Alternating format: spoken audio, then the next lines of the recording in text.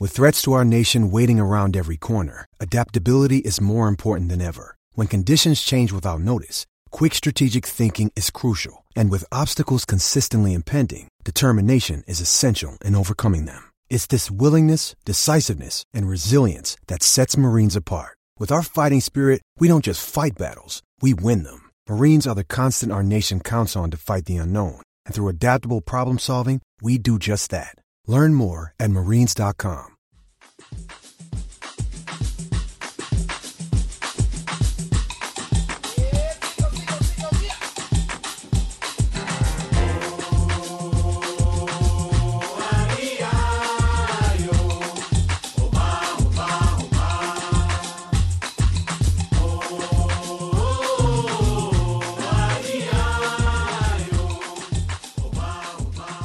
Hello everyone and welcome to another episode of the World Cup pod here on Anfield Index.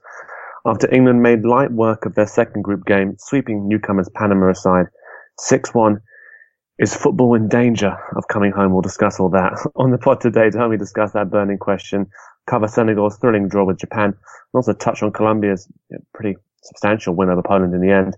I'm joined by AI overlord Gags Tandon, of course, and host of the Academy pod, Guy Drinkle. Welcome, guys. Hi Harry. Hi Greg.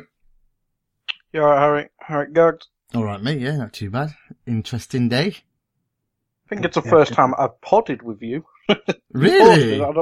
You've hosted me. I don't think you've been a guest with me though. Oh, right. Okay, fine. Then we can fight then. Sorted. There's plenty to talk about today, of course, but I think we have to start off with the first opening game of the day, obviously England's 6-1 win over Panama. Before we get into the actual game itself, guys, and maybe talk about some of the records, some of the reaction to it as well, I just want to sort of talk about the only change to that lineup that we saw coming into the game was Dele Alli not playing, of course, I think still recovering from a little bit of an injury, and Ruben Loftus-Cheek coming into that team. Just your thoughts on his performance first, Gags? I mean, I thought he was okay. Yeah, he was fine. He looks quite direct. I've not seen much of him for Palace, to be honest. I don't think he played against us, or I can't remember him if he did. But he's in the performances he's had for England, he's been quite direct. He looks like he likes to take players on. He's not been bad at all. He was fine. He fitted in okay.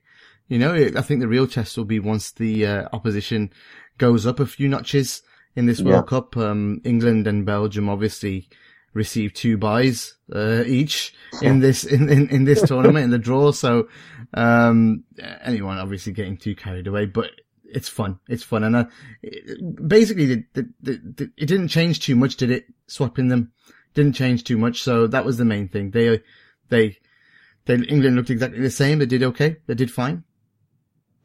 Yeah, Guy, what did you think of his performance as well? Because I thought that, Gags mentions that he is quite direct. I think he's young enough now that although his talent's pretty clear to see, people aren't exactly sure what he's going to turn into in terms of a player. So, but he did appear to be somebody who was willing to be a bit more direct at times. Whereas I think some of those midfielders, perhaps with the exception of Lingard, with some of those runs he was making, have been accused of not being that way in the past. Do you think he was good today? Obviously, again, sort of context of the opponents. Yeah, I thought he was alright. I mean, it was a really weird game. I'll get on to Loftus-Cheek in a sec, but I thought everyone played alright, but we won 6-1, so you'd think everyone was exceptional. But I thought Loftus-Cheek kind of fell into the category of alright. I think he was overshadowed by Lingard and Sterling a bit. I thought his cameo against Tunisia was a bit better, but that was against tired legs and stuff like that. But I thought he was good, and I think it's difficult coming in for Dele Alli, who's obviously one of England's shining young prospects and main men in the team. So I think the fact that Loftus-Cheek basically on half a season of Premier League football is now in the squad and a trusted part of it, I think it shows how big an impact he's actually made. But today I thought he was good. He was good. It wasn't the marauding stuff we saw against Tunisia, but I thought he was quite clever. He fit in quite well with Sterling and Lingard. I think that's kind of the key to the team, isn't it? How the front man, which is Sterling, rotates with the midfield. And I think he was doing that quite well. And I think you made a good point there, Harry, that nobody knows what he's going to be yet, but you see kind of little shades of all the previous great English midfielders, don't you? I mean, I'm not going to say he's going to be the next Gerrard Lampard or whatever, but there's kind of Gerrard's directness, and you can kind of see signs of Lampard's movement in there. So and shooting deflected shots in. Yeah. Those work as well. That's Ryan Babel stuff. Yeah, doesn't it also show you though that how how much of a lack of talent there is, a talent pool for England out there? If Loftus-Cheek's played only half a season and I'm not saying taking anything away from him. I thought he was good, and he has been good, and he's justifying it. But it just shows you that there's no one else that was good enough to be in the squad for that. Do you get what I mean? Yeah. Or maybe does he take Lallana's spot? Maybe. Ox and Lallana, isn't it? Ah, yeah, good shout. 2 Liverpool players, yeah. Both of them missing out. They both would have gone, I reckon. Yeah, they probably both would have started as well. Well, Ox started the friendlies beforehand in I think he was playing next to Henderson, but the formation was a bit different, so he might have changed his mind. But I think Ox would have been perfect in one of probably in the Lingard role for me. Yeah, you think about the sort of the strength that Ox possesses in terms of what we saw throughout the season at Liverpool prior to his injuries, especially towards the end of the season. And you do think it's a real shame for him, because obviously not only did he miss out on that Champions League final in the end, but you're also missing out on this chance as well. I think he could have definitely stamped his authority on it. But just to go back to the game, I mean, is England's best start to a World Cup campaign ever. Obviously, they've won their 2 opening group games beforehand, but it's also the manner in which they've done so. And I think it's only the 5th team to score 5 goals before halftime in a World Cup match ever, and the first team to score 5 goals since Germany actually thrashed Brazil, of course, 7-1 in that last 2014 semi-final. So obviously things are good, but I think as Gags mentioned, we have to sort of consider sort of Belgium and ourselves getting a little bit of a bye here in terms of the quality of the opposition we've been up against then. So before we get into the goals, guys, I mean, Gags, what did you make of Panama then? I mean, we'd seen a little bit of them against Belgium, and we were sort of wondering what we we're going to expect, but they were rough and ready, weren't they? Would it be harsh to call them thugs?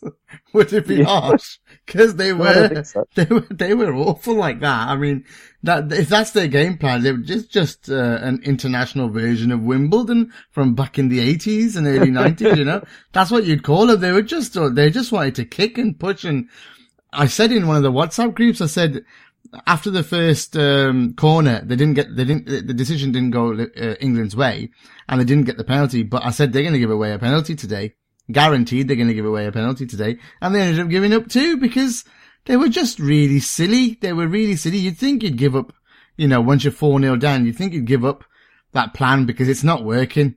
This is the England team that there's plenty of thugs in the Premier League. Plenty of stuff goes on like that in the Premier League where you're kicked and you're harried, and if there's any team that's going to be used to it, it's ours, I think personally.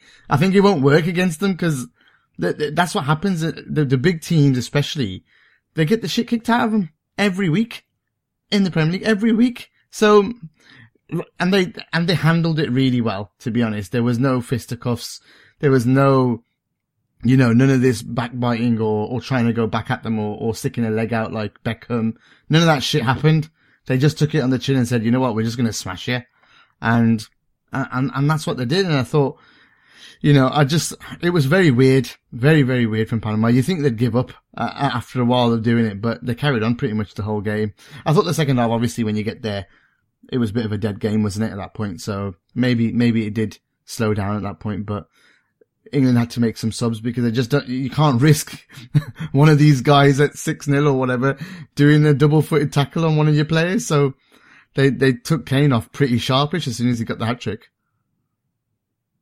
No, for sure. Yeah, I thought it did seem to be symptomatic of the sort of main game plan was to be rough and ready with everybody. And, but as you mentioned, yeah, I think these Premier League players are going to be used to it. And I think it is a good point actually about sort of the reactions and sort of the lack of reaction that we saw from some of the players, because there are a few characters who you can imagine, who were in contention to being called up for this World Cup squad.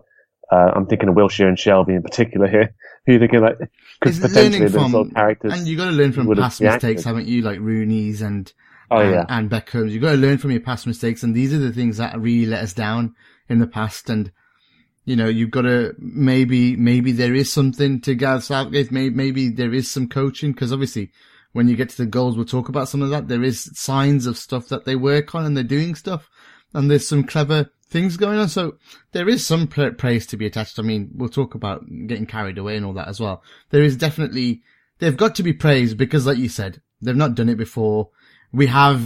England have been rubbish against minnows before, knocked out by minnows before. Teams that are, supposedly inferior to England have humbled them in the past. When you take all of those things into account, you have to say, well done, No, for sure. And Guy, I mean, to start off with the goals, and obviously we've got 6 to talk about here, but in the opening game against Tunisia, we saw 2 set pieces where we sort of got those goals from, in terms of Kane being sort of real poacher strikers goals there.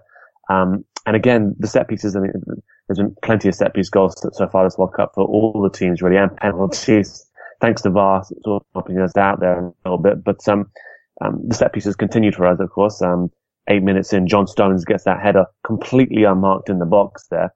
Obviously, we'll come on to talk about the other goals, but good positive start for England there. What did you make of sort of that, and what do you make of their strength from set pieces? Yeah, it's a weird one, isn't it? I mean, especially with John Stones getting the goals. Out with the 3 centre backs. I mean, you look at Harry Maguire, who's got like a proper Steve Bruce beach ball head. You'd be expecting him to be scoring the headers, but no, John Stones is looking like the threat from set pieces. But yeah, I mean, it's a weird one. Maybe these minnow teams, as the Gags called them, just not used to a quality set piece taker, because that's what it seems to be. There seems to be such a vulnerability, not just Tunisia and Panama, but in the tournament, as you said, it's just mad how many scrappy set piece goals there has been. It's like Liverpool earlier in the season where the second ball was just a no-go. But no, for England, it seems to be one of the main routes to goal scoring, because we have 3 centre back. Well, one's half a centre back with Kyle Walker, and we seem to have a good set piece taker in Kieran Trippier, who probably his biggest strength is crossing the ball and taking set pieces. I mean, that's his main threat for Spurs. But he started the tournament pretty positive. I'm not sure how many assists he's actually got, but I think he got 1 today at the very least. So yeah, I think Trippier's probably been one of England's best players, and it's weird for a right back to be doing that. But Trippier's had a really good start to the tournament for England, and John Stones and other centre backs will probably just get their reward for quality delivery.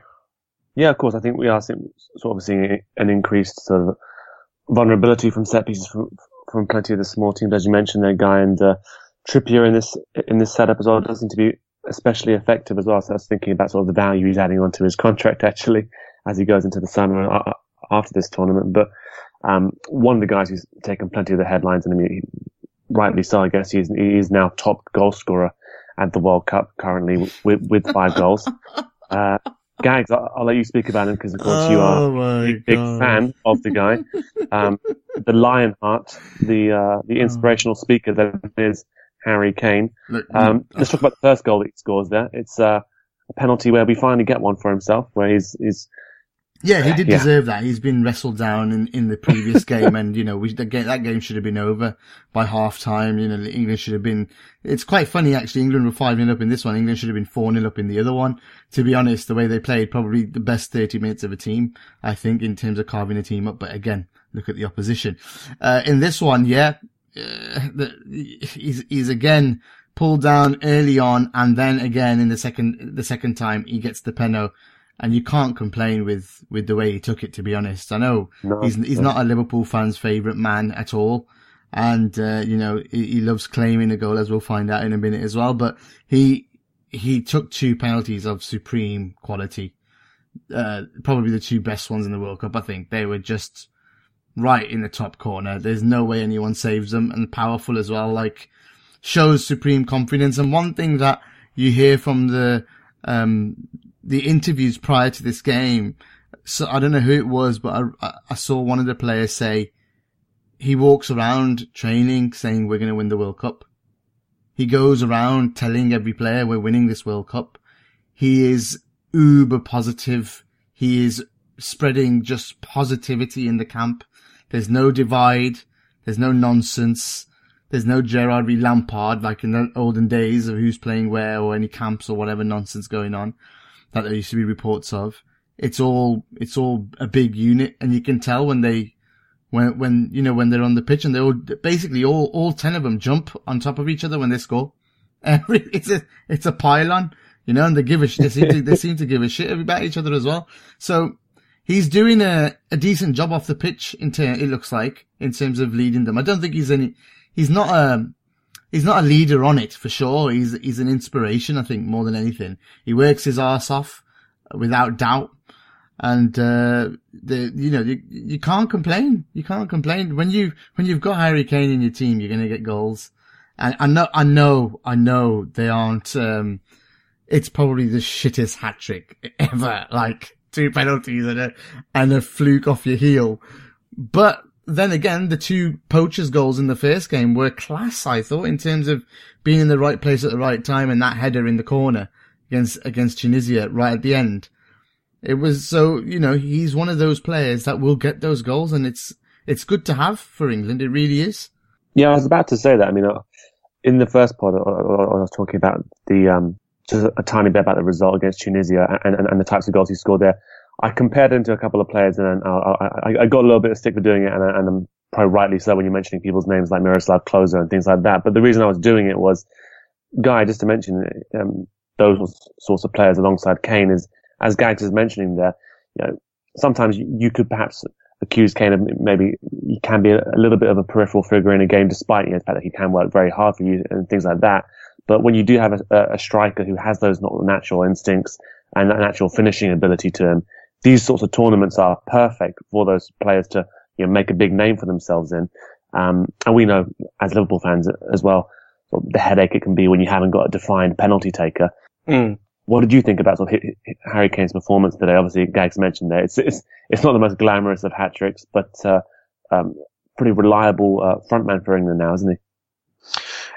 It's a weird one. I mean, you see him for Spurs, and I think his role's just kind of completely different. I know. Yeah. At Spurs, he's obviously famed for his consistent goal scoring. I think it's 3 years in a row now that he's got like 25 plus or something like that. 21, 25, 29, 30. Going up each year as well. Yeah. Not down. Yeah. That's mental. That is stupid considering, well, me included, called him a one-season wonder. But yeah, it's a weird, I think for Spurs, he's not just a goal scorer. He'll drop deep and then you'll see Dele Alli run on beyond and stuff like that. Whereas I think in this England setup, you don't see him dropping deep and stuff like that because you've got basically 3 number 10/wingers playing behind him. If it's not, well, we sort of did Loftus-Cheek, Sterling and Lingard, but if you take Loftus-Cheek out and put Ali in there, they're the creative fulcrum that the England team can build around, and then Harry Kane can just naturally score his goals. And I think that's what we've seen in the tournament. We haven't seen him drop deep to man the ball and try and create space with Raheem Sterling. I mean, I think Sterling was pretty good today, but again, he's still not the best in front of goal, which we've seen at Man City and for us at Liverpool, isn't it? So I think we're just using Kane in more of a classic number 9 way rather than seeing this modern striker business where you have to be more involved in the play. So yeah, I think that's why Harry Kane's getting these scruffy goals, and everyone loves a shit hat trick, let's be honest. I mean, that Dirk Kuyt one against Man United all them years ago when it was like 2 yards, that's the best hat trick in the history of football, in my opinion. So yeah, the Harry Kane one today he wasn't involved loads, but you have to give him man of the match for a hat trick. I know some people may not like it, but you get a hat trick. He's done his job. Doesn't matter if he's got a penalty and a shitty deflected goal, but he's done his job. Yeah, and the penalties were great though, right? Yeah, absolutely. I mean, we've seen even James Milner, who's like a robot, struggle at penalties for Liverpool this season. So having someone who's that cool on the spot, it's good for the country you support to know that. Hopefully we don't get to a shootout and then he ends up fucking it up. But anyway. Harry, I'd be interested to know, has there been a World Cup day without a penalty? Oh God. Because it feels like there's one every day. I think what we've seen as well is the VAR is helping us a lot more in terms of like in games that perhaps would have petered out into becoming 0-0s. What we've seen is either big errors towards the end of the games have happened, or what decisions that wouldn't have been given have been given. So I guess it just goes to show you that there's a lot more sort of wrestling in the penalty area that we've always known has been there. I mean, I sort of shuddered to think what would happen to us if Skirtle was under this sort of forensic review for years. I understand, but imagine the amount of penalties in the Premier League. When VAR comes in, the first season's going to be unreal for penalties, because I have a feeling that there'll be a penalty every game, because people get away with so much in that box. Every single game, when you watch these back and you're analysing every shot, every pass, every decision, or every corner, and the amount of jostling, people being dragged down, and referees just waving it off and running off because they're idiots. Well, when there's a VAR, it's going to be called up straight away. Dude, you missed a penalty there, a clear and obvious error, and off you go to the television screen, to check it out. And I just think it's disappointing that the Premier League refused it this year, because we've seen that the World Cup died. No, I think it's brilliant. Oh, sorry, you might as well have a discussion about it now, but I think it's brilliant here. But were the FA going to be doing what what FIFA are doing in terms of having 5 people in a room, right? I do forget we're slightly incompetent, yeah. Yeah, the FA were having just one referee sitting there with all these screens, and I think if you think about it, look at how many screens there are there. One referee who's probably not even very technological, doing all that. He's probably going to be shitting himself sitting in the room doing it and getting the decision wrong anyway. So I think if they can do something where they have to invest in more referees, if there's 10 games a week, that means you need 10 more referees on as a VAR, and then you need 40 assistants? So you immediately look at the type, how much work there is created, how many jobs are created from that. So that's the type of thing the Premier League need to think about. And if they made a decision off of the FA Cup, I don't blame them for saying no, Guy. Yeah. No, that's a fair point. I didn't really think about it in the terms that FIFA has put so many officials into the VAR thing, but as you say, if the FA and the Premier League want VAR eventually in the Premier League, they're going to have to invest in more refs. So I think that is a very good point, Gags. Imagine 5 people making a decision over one, right? And if there's 4 people saying, it needs to be reviewed, that they can make a decision as a group, right, and say, that definitely. If there's 3 and a 2, or if there's 4 and a 1 against, then right straight away, now leave it, let the game go on. And I think that's the beauty of it. There's more people. I know people say too many cooks, but in this scenario, it's better to be 100% sure that there's something wrong, because it's so delicate. The game is so delicate with penalties. And I think most of them have gone right. I know they've missed a couple. The Swedish one yesterday, they missed. Definitely. Yeah. But the Serbia one was hilariously bad. Yeah. When Mitrovic got tag teamed. Yeah, so there's a couple that they've missed, but on the whole, they've given a lot of penalties. So, Harry, I don't think we can complain about VAR, honestly. No, I think you're right there. I think there's, because of the way it's been implemented in this tournament, and perhaps you're right there, it would be completely different when you're talking about rolling it out across the Premier League. I mean, I've not got too much faith in Michael Oliver and the like, sort of being the ones who are going to be, and he's the one good ref. Yes, he is the one good. I just plucked one out of the head that I was thinking about, but there are plenty of shocking ones. We all know that. They need the help. The Premier League refs need the help, Harry. No matter what anyone says, they're making far too many bad mistakes, bad calls. And, imagine that Lovren, the one that Harry Kane penalties thing, all that. Yeah. That scenario. Yeah. There would have been a big help if VAR was involved. The dive from Lamela, there would have been really nice if VAR was involved. Do you get what I mean? Loads of things. Yeah. The Lovren penalty against Everton. It would have been really nice to see VAR involved with that. We would have got so many more points out of it, I reckon. Yeah, and didn't we get no pens at Anfield the entire season? Yeah, so, in the league, none. Yeah, in the league, which is absolutely ridiculous. And I think we saw even towards the end of the season, there are plenty of ones where handballs from Stoke that would have made it far, far more easy for us to sort of cakewalk that sort of qualification to the Champions League in the end. But moving it back to the game, plenty of goals to talk about. Another player who is obviously not the most popular figure amongst Liverpool fans either, but I think his role in this England side is quite interesting. He's the one who seems to be making those sort of late runs into the box that are helping us open up space a little bit, and he helped us win a penalty later on as well. But Jesse Lingard then scoring that England's third goal, absolute beauty of a goal there. Often kind of a weird player in terms of looking at him and just trying to judge just how talented he is. What do you make of him, Gags, personally? I agree with Andy Wells' assessment on this guy. We were talking about it in the WhatsApp group, where a shocking touch at times. Like, there was points in this game at the start as well where such an easy, he's like he's wearing Iron Man's boots, you know? Like, where it was just a really perfect ball into him and it flicked up like 5 foot and you thought, what the fuck are you doing?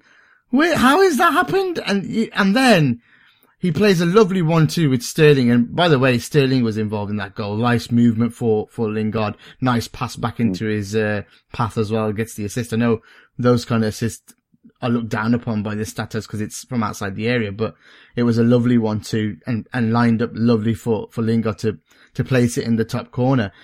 I thought he played a big role, and that's where he's quality. He scores at least 4 or 5 of them a year, you know, from outside the box. He's got a shot on him, and not only that, he scores important goals as well. He scored in finals for United as well. You know, I know we don't like him. We're Liverpool fans. We're not going to like him, but he did, you know, he popped up there with a very big goal for him. That's what's going to give you confidence. I know these guys are only minnows, but that's massive, man, scoring 6. It just doesn't happen. It just doesn't happen at World Cup finals, you know? Not for England. Against anyone. So for him to get on the score sheet there, confidence will be sky high. Hopefully it helps Raheem a little as well. He needs it. But yeah, he's, I don't think he's a consistent player. Let's put it that way. Lingard. I think he's got some deficiencies in his game, but when he turns it on, he can be class, really. And look at that goal, man. I mean, you can't argue against it, can you? That was a beautiful goal. Yeah. And he was also a player who I thought got roughed up in particular. He got a massive elbow to the face early on. And, Jesus. Guy, I guess we should talk a little bit there, but just briefly about how good it was to see that doctor come on. The ref tried to rush him in terms of him checking Lingard out. And then he sort of pushed the ref away a little bit. Went, no, look, I've got to do this test properly to make sure he's okay. So it's a blow to the head. It was good to see that, wasn't it, at the World Cup? Yeah, absolutely. And I think going on from that, medical professionals will always try to do the best to protect the players. But I think not more importantly, but kind of importantly, Alan Shearer talked about it at half time about having a temporary sub. I mean, I think you touched on it on the AI Pro pod on Fatigue Index with was it Nowinski? I think they talked on it about kind of adopting American sports, and probably more common to UK folk is rugby union. They do have that temporary medical sub, and I think that is a good suggestion from a mainstream pundit. And I imagine most would view Alan Shearer as probably a bit of a dinosaur, and probably he is. But concussion is, I don't want to say new thing in football, but to have this stage and this moment to have big personalities in the media talk about it, it's very important. And I think he's right in maybe a temporary sub is the way to do it, and then you can get a better assessment rather than having the ref rush you, as we saw today. You literally got like a minute or two to try and diagnose a player. It's like, how would you tell? You need a certain level of time with him. So say if you got 10 minutes with a player and then you can bring him back on or take him off permanently or whatever, it's a good step in the right direction. I imagine Alan Shearer won't have that level of importance. It'll affect people at the FA or FIFA or whatever, but if it starts a campaign or awareness or just whatever, it's good to see that it's being discussed properly now, rather than, man up. It's like, no, shut the fuck up. No, exactly. I mean, we really need to sort of rid the game of those sorts of old views on injuries like this, especially concussion. I think that fatigue index pod that you were talking about there, it's the data. I think that's what Chris Nowinski was sort of trying to talk about more than anything else, the data is becoming more and more, undeniable in regards to sort of how dangerous, head injuries in sports can be. So we need to be sort of on top of that, and it was good to see as well. Another player who didn't score today, but I want to touch on his performance because his performances for England, he's only had one so far this World Cup before today, but Jordan Henderson's performance was heavily covered following that Tunisia game in terms of it being a strong performance, and people have plenty of opinions on Henderson. I want to ask you, Guy, what did you think of his performance today? Then again, we've seen him in that role beforehand. For England, it's again a little bit different given the players he's playing with. Again, we have to contextualize all of these performances, I guess, against who we are playing against. But how did you think he did in that sort of, again, deepest line midfielder role? I think he was better versus Tunisia, but I thought he was fine today. I mean, I don't think he was doing the diagonal passing as much as he was against Tunisia, which I think grabbed a lot of attention in that game. So I think he was fine today. I think he was doing his job.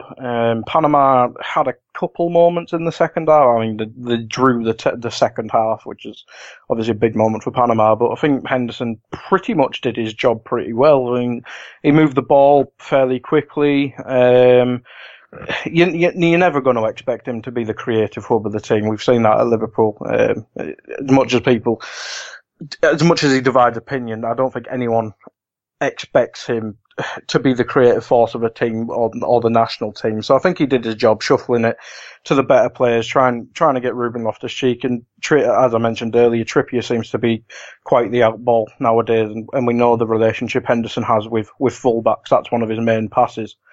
Is passing it out wide. So I think he's doing his job. I think Tunisia, he was probably one of the top two players, where today I think he was a bit more lost in the shuffle. I think that's more to do with the other players stepping up rather than Henderson having an off game. But I think he was fine. Gags, did you have any thoughts on his performance again? Not really. I don't think there was... Just kept it ticking. Yeah, just kept it ticking, did his job, just kept on, playing it side to side whenever he could. It wasn't like the first game where he was playing some pretty special balls at times, but in this one, what he did do in the second half was just keep people motivated. I think Danny Murphy was lauding praise upon him, as the face of Brexit always does. He's trying to really, really push Henderson's leadership on the pitch, and now he was really trying to get the boys G'd up in that second half when it was quite flat. And it didn't really work. So, oops. But what he is trying to do is have more shots. I've noticed he's having more shots and he's getting closer and closer, I think, to scoring. So that would be nice if he does get one in. But I don't think it was really a game for judging Hendo. The game was over at half time. It was more set piece stuff, penalties going in, that one wonder goal that went in. The XG is hilarious from Michael Cayley, like 1 to 0.7, obviously plus the 2 penalties for England, which is, a 1 with a +2 in brackets, but that's crazy. Like, that's not a very high XG, is it? At all?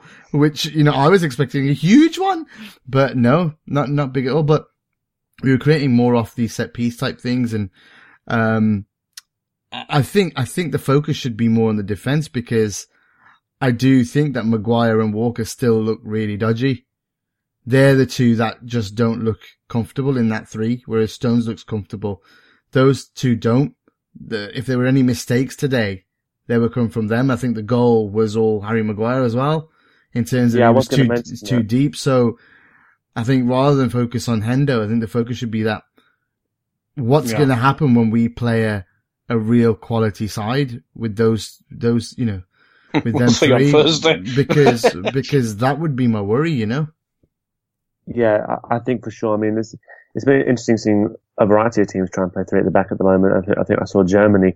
I was amazed how they struggled with it. But you're definitely right to pinpoint Harry Maguire and Kyle Walker. Obviously, not in that natural position that he's used to at club level. But I thought they did needless, unforced errors on plenty of occasions. And as you mentioned, Gags, whether it be the quality of the opposition that's going to change. Belgium, of course, it's definitely going to be a test. But I was thinking just from a Liverpool sort of perspective as well, any team that presses them half decently you're thinking that they're going to be pressed into errors, because against Panama and Tunisia, let's face it, these are teams that, the quality is not really going to force us into too many errors, but yet there still were. Well, we've got plenty of evidence, haven't we? We've been able to press at least two of those three at the back in terms of Stones and Walker, and really put the pressure on them, and they've wilted.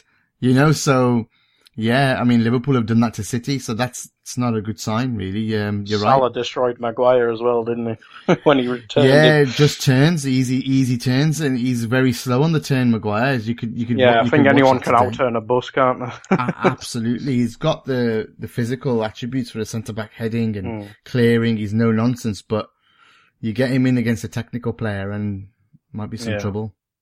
Especially when we've got Mertens, Hazard and Lukaku. Well, maybe Lukaku. I think Lukaku may have got a knock, but whoever they put up front, unless it's Benteke, it's going to be good.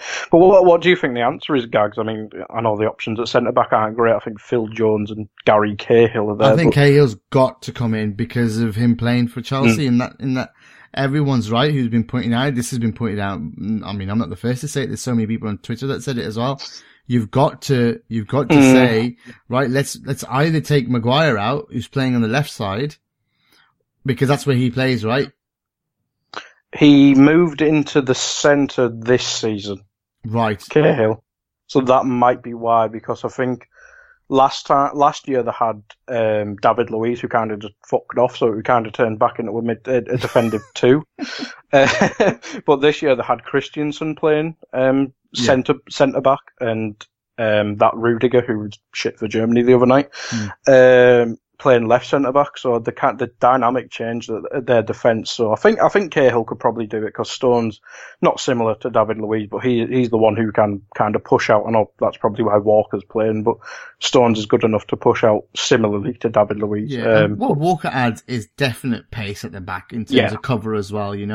If there's anybody running through, you'd bank on Walker to catch them. Now that wouldn't be the case if you took Walker out and put Cahill in, but then would it be more solid with Cahill in there? I just don't know. I don't know how they'd play it, but if there was one to come in to shore it up a little bit more, I'd bring him in, but then you lose the youth and maybe the pace. I suppose Eric Dyer could play there as well, but oh my God, then you've got basically a midfielder and a fullback playing in your back three. You might as well become Liverpool and put Gini Wijnaldum in there. Anybody? Dyer's more of a centre back. I mean, he's pretty shit in midfield, so he must be good at subbing. But no, it's not. Yeah, it's not exactly Ferdinand and Terry levels, is it? No, we used to have depth, man, and that was one position where we had depth. Carragher couldn't get in the squad. Yeah, this is now depth everywhere else, full back everywhere apart from bloody centre back. Crazy. And goalkeeper. Yeah, and goalie. Stubby arms McGee. I can't believe Pope's not out of the whole of the Premier League. Pope has been like the best keeper, English keeper at least, and he's not in the team. Makes no sense. Yeah. But at least it's not Joe Hart. Yeah. Oh, Pickford's Jesus. there for his distribution, guys. You should know that by now. I mean, Pickford's distribution is absolutely flawless. So don't start. I went on about it in the first pod. I'm not going to do it again. Yeah, I called him. My mate was talking about how he liked Pickford, and I called him the Poundland Edison, which I kind of think is a bit apt. I laugh at his arms. I'm just laughing at he just seems so far away from every shot. You'll hear from Poundland for that guy. Trust me, you'll hear from them. You won't. They're going out of business, mate. They're closing down soon. Okay, fair. You could buy the franchise. This is the best advertisement they've got in years. So, guys, I mean, obviously 6 points. I mean, regardless of what position now, England top the group, and or Belgium as well. There, it's going to be a straight shootout between England and Belgium for who's going to finish top of the group. There were some calls towards the end of that game, sort of talking about do you give players who haven't had much of a chance so far a go in that final game, for example, or do you go full strength to try and beat Belgium and top the group? We could talk about some of the possible opponents in a little bit when we come on to the other games. But what would be your sort of thinking on that, Gags? Do you mix and match a little bit? Or definitely. Yeah, you definitely have to bring in a couple of players because you know, at the end of the day, these guys have been playing a full Premier League season. A lot of them played a lot of Champions League football. A lot of them have got into cup finals, you know, domestically, and semi-finals, you know, so they've played a lot of games. You know, so I will always advocate on fatigue index. You have to look at how many rest days they're getting in between. Are they going to be fresh? I would definitely play somebody like, Trent, against Belgium. He's played against most of these players before in the Premier League. Shouldn't be a problem for him. And being more of a wing back role will be better for him than a right back role. Do you get what I mean? Because he'll have that cover as well of Walker right there next to him, and you could get more of an attacking threat. He can put a really good cross in too. So, I wouldn't mind seeing somebody like that. Rose as well. No problem seeing Rose come in for, Ashley Young. In fact, I probably prefer him to Ashley Young as a player, as well. So, somebody like that coming in, you could definitely do that. Rashford to get a game. He did good against, Costa Rica, didn't he? Scored that belter before the World Cup started. You know, definitely bring him in. Who else is there on the bench that they've taken? Not Vardy. Yeah, Vardy's get Vardy some time, get him a goal. Things like Phil Jones. No. The only thing I would change in the back three is if Cahill came in for one of them. Otherwise, them three need, if they're going to be the front, if they're going to be the three that play, they need more time to play. And this is a nothing game now. We're lucky that we got 6 points through to the next round. That was the main objective, get out the groups, right? And of course, like we said, they're buys, but you have to do it still, so there's some credit.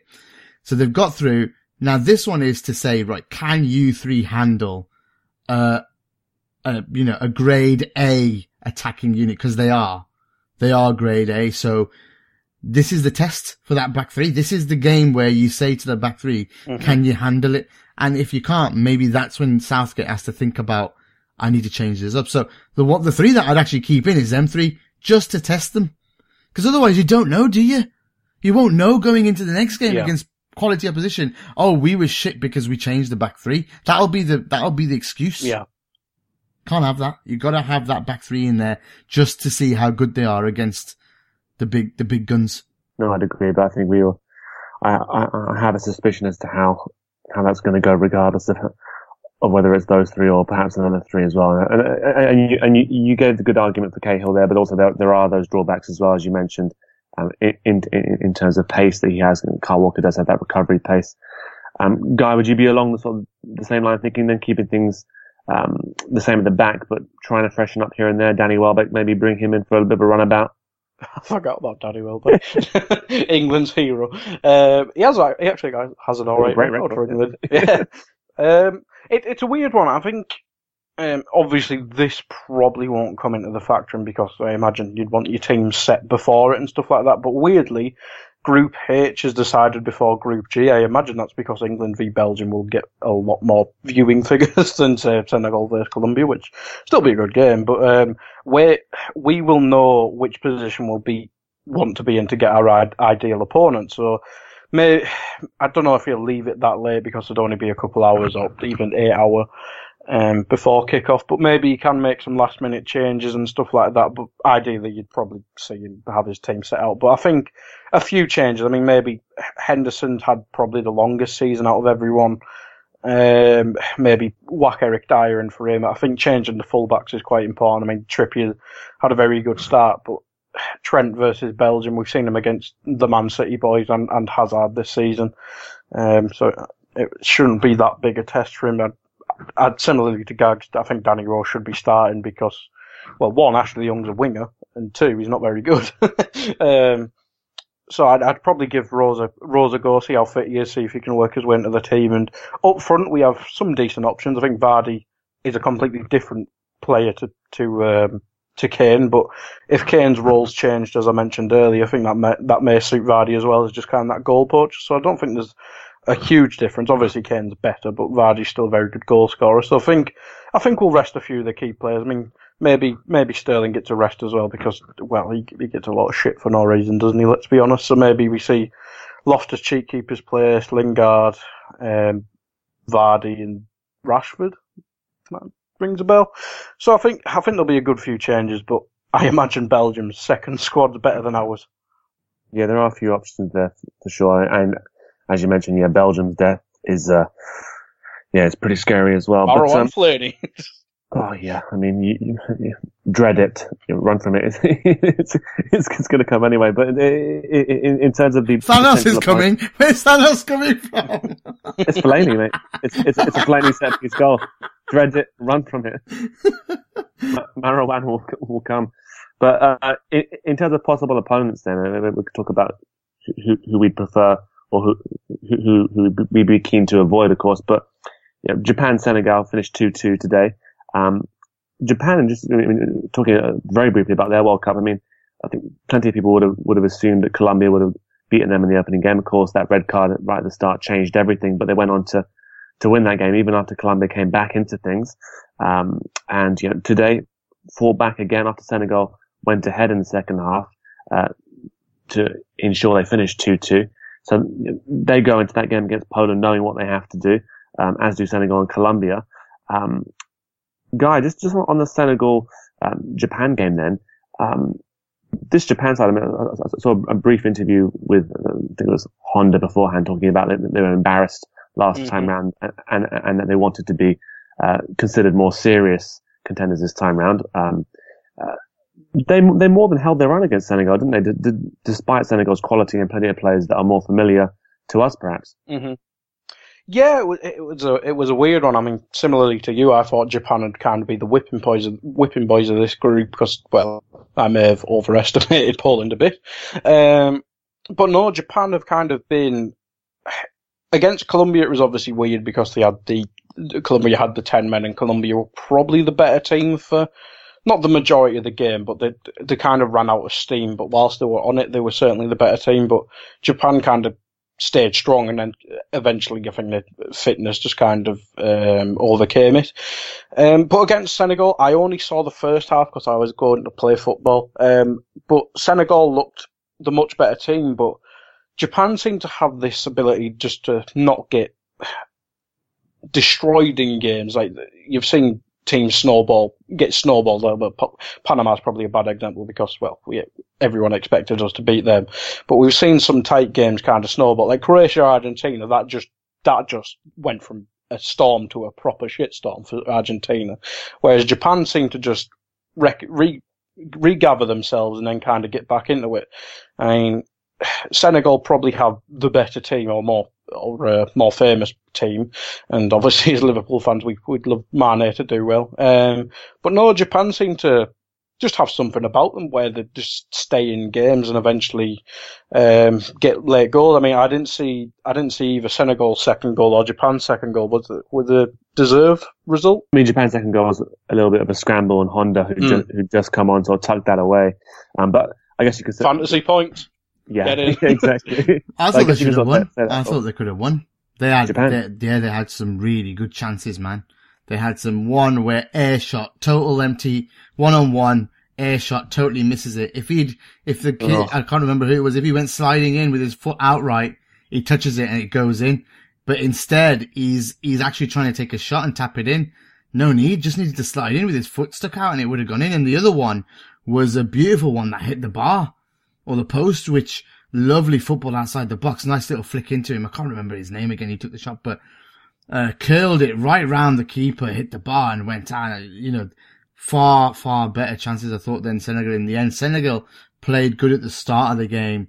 I haven't got the numbers, and if Sai does listen to this, and maybe he won't, but if he does, but if he can prove how fit Japan are, because I felt like they just outran them in the end, or had, with a superior fitness team with a superior fitness in the end, because they were strong at the end of the game, whereas Senegal kind of faded out a little. So it'd be interesting to know if Sai does know whether that was the case in terms of distance run. Did Japan outrun them in the second half by a clear distance? Because it seems so, but I know he's not started the games, but that Okazaki who plays for Leicester seems to kind of exemplify that. He made the goal. He just destroys himself for 60 minutes and then just gets replaced by another robot. Absolutely. It's just weird. Sai's talked about how in Premier League games he comes on and he just runs his nuts off, so that is one of the things they do. And they've got a legend. Honda's a legend, you know, it doesn't matter what you say. That's third World Cup in a row where he scored in. That's the stuff of legends, you know, that's what they do. So for Japan, sorry, is what I'm talking about. He's a legend for Japan. No, not for English football. But, yeah, talking to Japanese players, he's a legend for them. And for someone to come on and finish it like that, massive story, massive moment for the World Cup.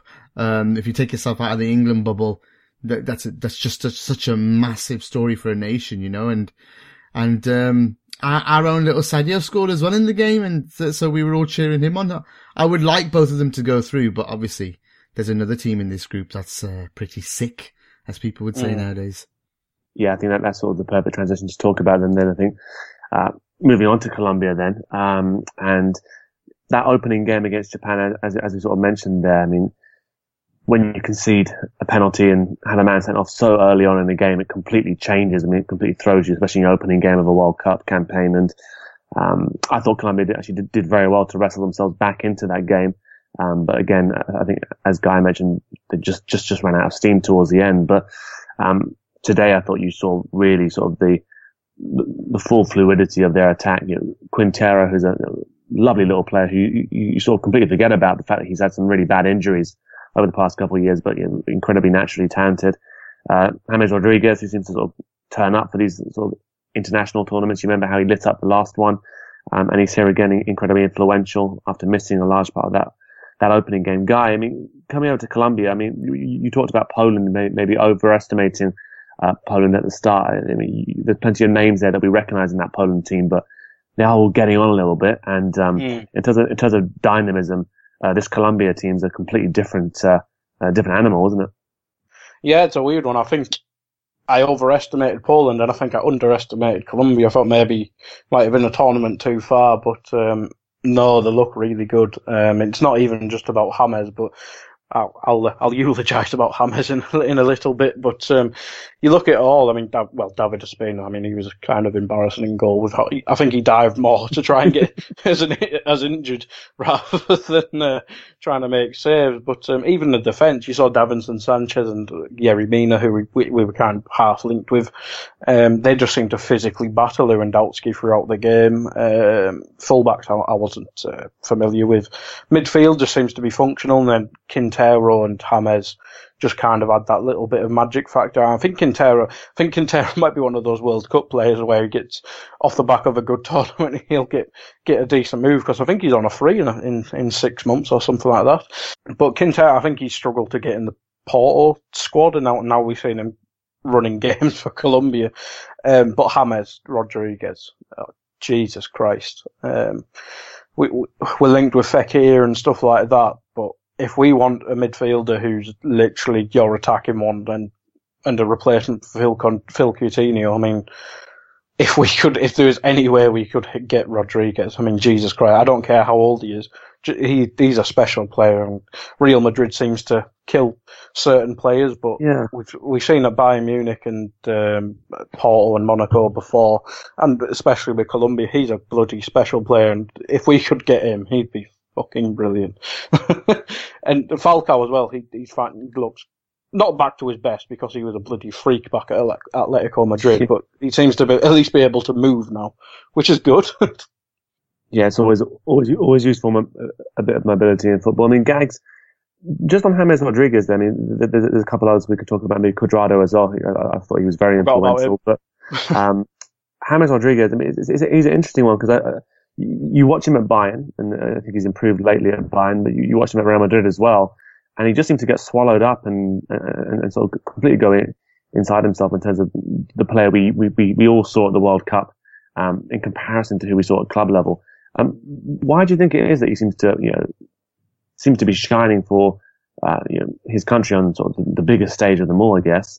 In international football. I've not watched a lot of Bayern, but I've seen a lot of people say towards the end of the season he was excellent. He was excellent towards the end. Yeah, he was getting better and better and better. So he is a quality player at the end of the day. Really, last World Cup lit it up with goals. In this one seems to be more of in this game especially, more of a playmaker. And you look at some of the passes for the goals today, they were sublime. Yeah, sublime, that's the Cuadrado one just splits everything. You know, like, wow, you stand up. It takes type of player that gets you out of your seat, you know, and now 2 World Cups in a row as well that he's producing moments of quality. I know we say, you know, it's not the barometer for anything, a World Cup. There's the level of opposition you play is poor, but I think they went quite deep, didn't they, last time, Colombia? So they were playing the better teams at that point, but, I think quality, you know, just, it shines through. It does shine through. It doesn't matter who you play. That's the whole point, right? The best players carve open the teams that aren't as good, and they make it look easy and beautiful. And that is a sign of a quality player as well. And then they pull those things out against the best teams, and they're even better. But, in this game, I thought, yeah, he was a step above him, and Cuadrado as well. I'd take him, you know, at Liverpool. I'd take another Chelsea reject, because I reckon we'd make him look superb as a quality, you know, someone who'd play in the front three and just switch. Have no problem in coming in and out of the team, you know. So I thought he was great too. Falcao with a lovely finish. Some touches were great, some not so good. They've got some iconic players in that team, you know, that have won things with their clubs and done well, really, really well. You know, but like they have on the bench, or sorry, not on the bench, in the stands, you know, with the legends in the stands. But, I think they've got a good chance now of getting through, because that'll be a massive confidence boost for them, that performance. They were all over them. Did Poland even create anything, you know, at all? I don't think. Lewandowski had a shot. That's nuts, right? That you've got the best striker in the world, but you just can't get the ball to him. They've got nothing. And I think I was moaning about it in the WhatsApp. You probably saw it, Guy, unless you were out. Yeah. Where I said, they're playing 6 at the back at times. It was just a line of 5, and then the anchor right in front of the centre back. It's like, we pretty much could put him in the middle of him. He was sitting on top of him. So, I think it was that West Brom guy. What's his name? Oh, the Sevilla one, Cracovia. Yeah. I was going to say, who battered us in a previous life. Yeah, exactly. So, it was just like, it just was baffling. Like, what are you doing? You lost the first game. You've got to win this game. How are you playing? Are you playing just to get one chance score, go home? Well, then you deserve the beating. Because that's the type of football we don't want to see in a World Cup. You know, you understand like an Iceland doing it, a team like that doing, but you've got some quality players, guys, in your team. What are you doing? So they're not a Saudi Arabia, are they? Let's be honest. They're not. I think Poland. I may be They did well in the Euros, didn't they? Yeah, I think Poland were pretty damn good in qualification for the World Cup. So I don't know what's gone wrong there. But weird. You look at players like Zielinski, who we've obviously linked with back in the day. I think he's been on AI Scouted as well. I think Dave mentioned him a couple of times. There's just nothing there in that squad, was there? Nothing. So awful. I think Lewandowski may have took a couple numbers off his transfer fee if he does want to go to Real Madrid. Yeah, I don't think anyone looks at the World Cup, to be honest, nowadays as much. Especially someone like Lewandowski won't matter at all. But I do think though that just wish we learned that before Juve. Yeah, before Juve. Yeah, I do think though that Colombia from this performance will be absolutely, because they were playing a team that just didn't want to play football and wanted to just park it. And in the end, once they got the first one with a beautiful routine. By the way, we didn't even talk about England's free kick routine, which I thought was class. Oh, that was good. Yeah, I thought it was class. Like I said, we have to praise some of the coaching going on, because you knew it was coming, something was coming, and to produce a goal from it, you have to give it a bit of a clap, I think. So fair play. But then same thing with these guys. James Rodriguez's pass for that first goal, for the cross. I mean, just beautiful, and a lovely header as well. So like I said, once they got that goal, the game opened up, and then they carved them up, didn't they? Some beautiful football. We've seen a few number 10s. So I mean, so really stamping their authority on games. I mean, if you think about Croatia, and they're a little bit spoiled for choice in terms of having Rakitic, Modric, Kovacic coming off the bench as well for them. Spain, we've seen some fabulous stuff from Isco. in this game, James Rodriguez as well, Quintero to a lesser extent. You've got those real creative players who, as you mentioned, guys, when teams have no interest of coming out really, whilst that has worked on the whole in terms of teams being smaller, teams being better organised and harder to beat, those players do seem to have lit up games like this. But I guess that brings us on nicely to sort of finish up. I'd say they light it up once they've got the first goal, because it's a tight affair, and then as soon as the game opens up, their quality shines. They can really dictate things, for sure. Okay, so in terms of potential opponents, then I think this is probably the best way to end things up here for this pod. But in terms of potential opponents that you think would be the worst matchups for England, then who would it be for you, Guy? Is it Senegal or Colombia who you wouldn't want to face? I'm being harsh to Japan there, considering how they've actually played so far. I think they're top of the group as well. Yeah, exactly. Yeah, I'm being very harsh. And they play Poland. I think Japan would be the best for England in terms of style, but worst, I think, would be Colombia. I mean, Senegal have a very good team and stuff like that, but you look at our midfield and in defence for England, I mean, Henderson as a lone midfielder against Rodriguez and Quintero, and then Falcao against Beach Ball Head and the right back. It'd be a bit of a scary proposal. And I think even Cuadrado against, well, if Ashley Young keeps his spot, I think Colombia are probably tailored to play against England, because even if we dominated the ball, I think you've seen how quickly they can counter in transition and stuff like that. So I think James would probably batter our midfield, and I may be doing Henderson a disservice there, but I think James versus Henderson and Falcao versus our proper weakness, it'd be a worry for me. Yeah, Cuadrado out wide as well could really cause a lot of issues for those fullbacks, for sure. I think, especially with some of their positioning, irrespective of how I mean, Ashley Young, as you mentioned there, he's not very good in that position. He's also not as quick as he once used to be either. So I think they could definitely cause problems there. Gags, would you tend to agree with Guy in terms of Colombia being the worst possible opponents for England? I think Senegal might be, because I think they've got so much pace down the flanks that if we're caught up pitch, if our marauding wing backs are caught high up the pitch, then you're going to get these two pacey guys running down the flanks, and with Sadio in and around there, with Nyang as well, you know, it could be trouble for the back three, really.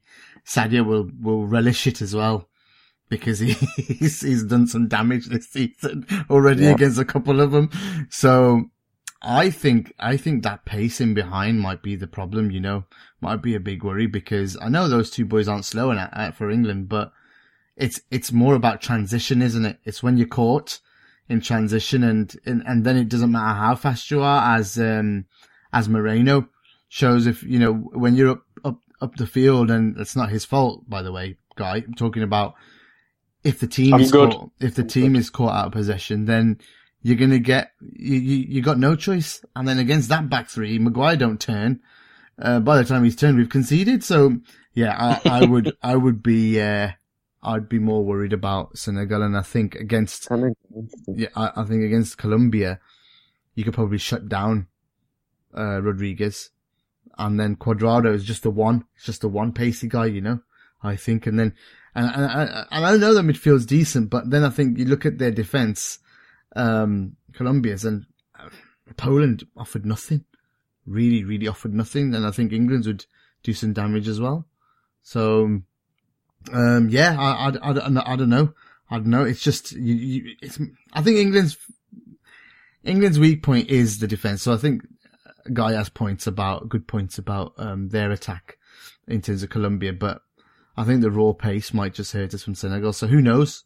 But I don't think either are a good matchup, to be honest.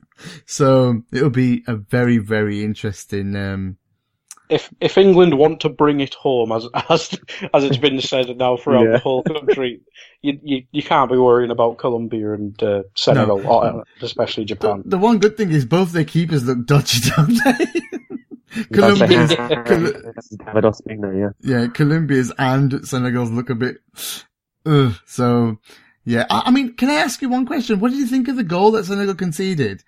There was one where the defender heads it away before the keeper gets there. And they started, and the panel called it really bad goalkeeping, like they slated the shit out of him. And I thought, hold on, his players flicked it away from him. How can that be his fault? How can it, I think it was the equalizer at the end. Basically, what happens is the cross comes in and the defender actually flicks it over the keeper's hands. Yeah. Then Okazaki gets it and fires it across, and it's a tap in. But they were absolutely rinsing the keeper. I felt sorry for him. I thought, hold on, are you watching the same feed as me? But I think they were saying his timing was bad and he should have got there. What's he supposed to do? Bundle his own defender out the way or knock him out? I don't get it. Yeah, I mean, even for that first goal that Mane scored, it was a clanger from the Japanese keeper as well, wasn't it? Going for the punch and punching it straight into Mane. That was a bad one. That was a bad one, yeah. It was about a foot away from him, so yeah. What do you think, Harry, anyway, in terms of the opposition? Japan or Colombia, then, before we go? Oh, in terms of worst opposition. For me, I do tend to lean toward. I think I agree about sort of Senegal's pace causing us some trouble for sure in terms of all the dynamic runners they had. But actually, I think they're actually quite a clever side as well. But Colombia, I just have a little bit of a fear about, as you mentioned there, Gag, some of those misplaced passes, some of those errors from the back three that we've seen. I just wonder that, do you get away with those errors against a side like Colombia where they do have the creativity, as you mentioned there, from James Rodriguez and Quintero? Yes, you can shut them down for periods, but if you're going to be making errors like that, would they hurt you? So, and just especially with Falcao, just a striker who, although he might not be the sort of the scintillating form that we remember from a few years ago, I think he's just been there, done that, and says he's a very, very experienced striker. So, I tend to lean towards Colombia being a worse matchup for us, but I think Senegal could equally threatening, to be honest. So that's a real fence-sitting answer there. But I think Colombia, I think they'd probably be the ones that England would dread a little bit more. But guys, just before we do completely wrap up there, I just wanted to ask you just one final question. What was your favourite goal from the games that we all saw today? Gags, come to you first. Oh God, this is tough, because I thought there were some nice ones for Colombia. No, I'm going to stick with Lingard's, I think. I thought it was a beautiful goal on a big stage, and good for him and good for England. Yeah, sure. Guy, what was your favourite one? Harry Kane accidental goal. I knew he was going to say something funny. Completely intentional. 100%. Very, very harsh to be describing that. I mean, it would have been so funny if he didn't claim it. Yeah, if you referenced the VAR, can we just check that? I mean, I thought he was offside, actually. I thought he was lucky. I mean, that's potentially one downside to VAR coming to the Premier League, is Harry Kane trying to claim various goals from VAR reviews or things like that. Who knows what would happen? But got to give him credit for today. I thought he was excellent in the bits and pieces he had to do. Those penalties, as you mentioned, Gags, really nicely taken. But thank you both for sort of helping me sort of go through those games. I think we've seen plenty of quality today. Nice to see England have a comfortable win for once in these sorts of games in the World Cup. I think that's the first in my lifetime. Exactly. Just one where you can relax at half time. Just never happens. We now look onwards to Thursday's game against Belgium to see how they perform under a real test. But thank you guys for sort of helping me look at those games, and for all those sort of following the World Cup on Anfield Index. We should be back in a few days' time to cover more games. So keep tuned in, and look forward to speaking to you again soon.